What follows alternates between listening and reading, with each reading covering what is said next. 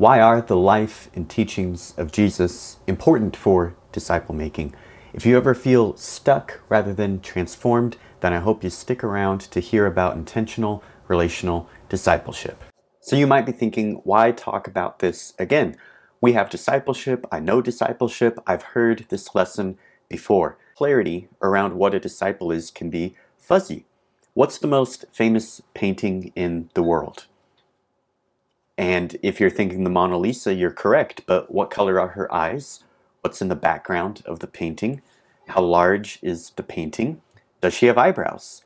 And she actually used to have eyebrows, and then they got wiped off during cleaning, and everyone thinks she doesn't have eyebrows now. Well, we think we can know something sometimes when really we don't actually know it. The fact is she has eyebrows, but we think she doesn't. Or the fact is we know the Mona Lisa, right? We know everything about it, but actually I just kind of think it's a painting of a woman, not sure about the rest. These paradigms are the lenses through which we see the world. So I have a paradigm of what I think a disciple is, but facts don't always matter when it comes to paradigms. Galileo was considered a heretic in his day for saying the earth circled the sun, which was a fact, but it wasn't the paradigm everyone else was under. Well, the same thing can happen in our churches when we have a paradigm of discipleship that doesn't match Jesus's style. So to combat those paradigms, let's look at Jesus's style. The Christian life is not about information, it's about transformation. So in your discipleship, have you been feeling stuck or transformed? It is very possible to hear the teachings of Jesus and not obey them.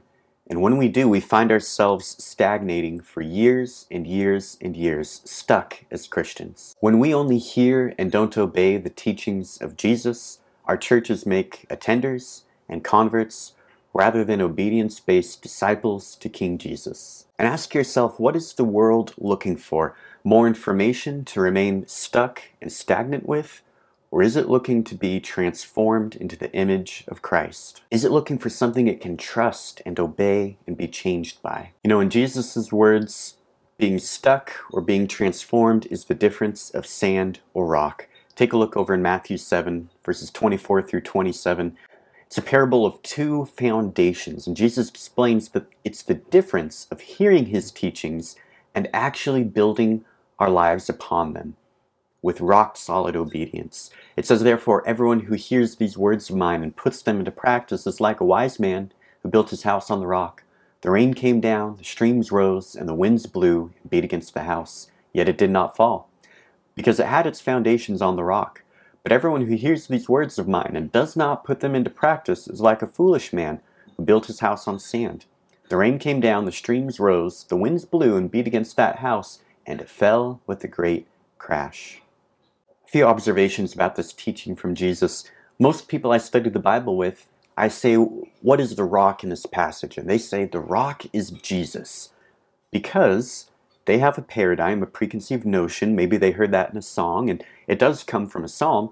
Hey, you're absolutely right. The rock is Jesus, but not in this passage. In this passage, it's putting into practice the teachings of Jesus that is building your house on the rock.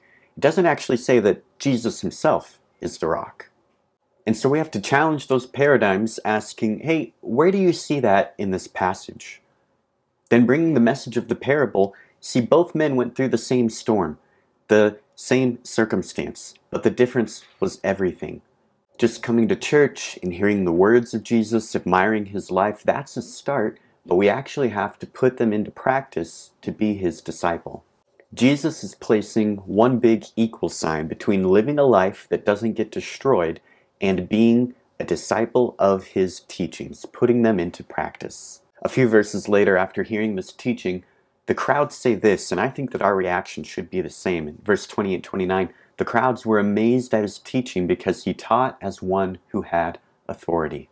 The crowds are kind of like, who does this guy think he is? They're amazed at his authoritativeness, and well, he thinks he's the Son of God. That's one reason for his authority. He speaks as one who has authority, but he also had the moral authority. He wasn't like the Pharisees who didn't put into practice their teachings. Jesus lived and embodied his teachings. The Word became flesh and made his dwelling among us.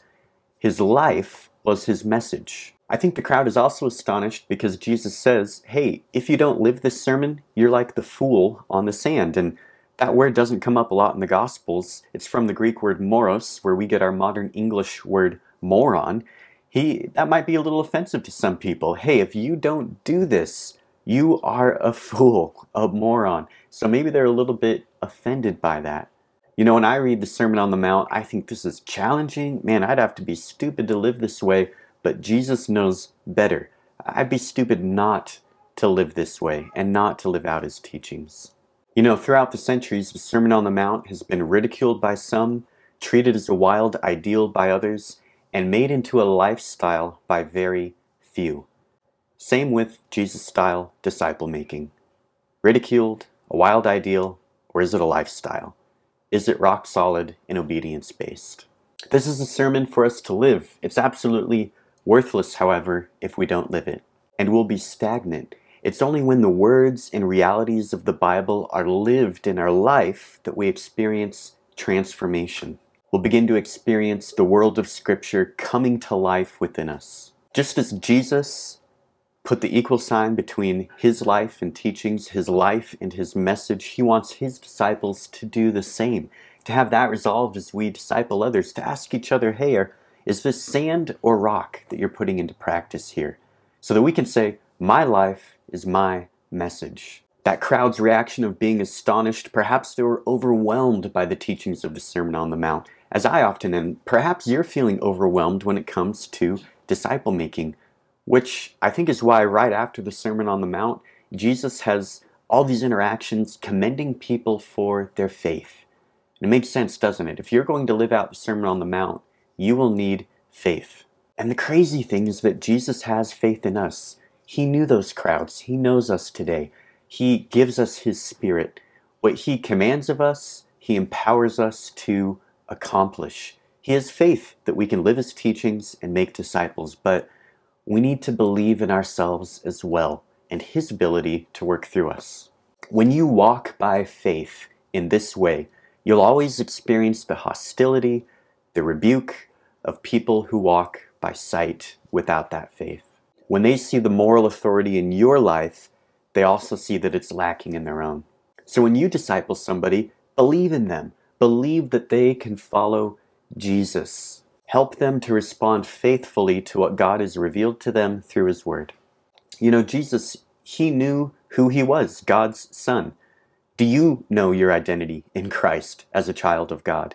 That should give you a sense of authority and confidence, who you are and whose you are. You can speak and act and disciple with authority when you're under God's authority. And you're acting within that when your life and teachings correspond with his life and teachings. So, is your discipleship sand or rock?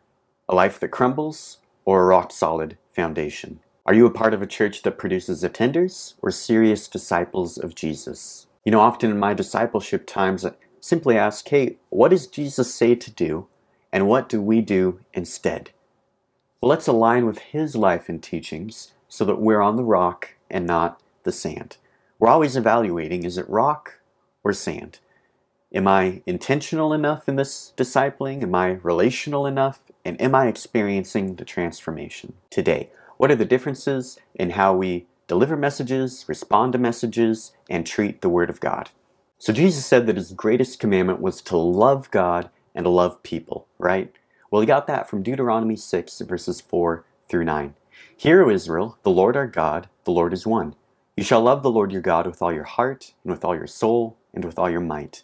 And these words that I command you today shall be on your heart. You shall teach them diligently to your children, and shall talk of them when you sit in your house, and when you walk by the way, and when you lie down, and when you rise. You shall bind them as a sign on your hand, and they shall be as frontlets between your eyes.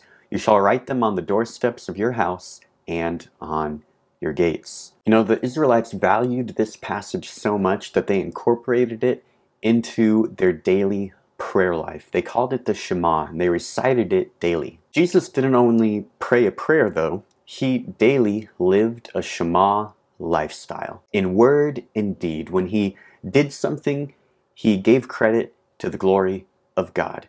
When he loved other people, he said it's because of who he was and who he was following.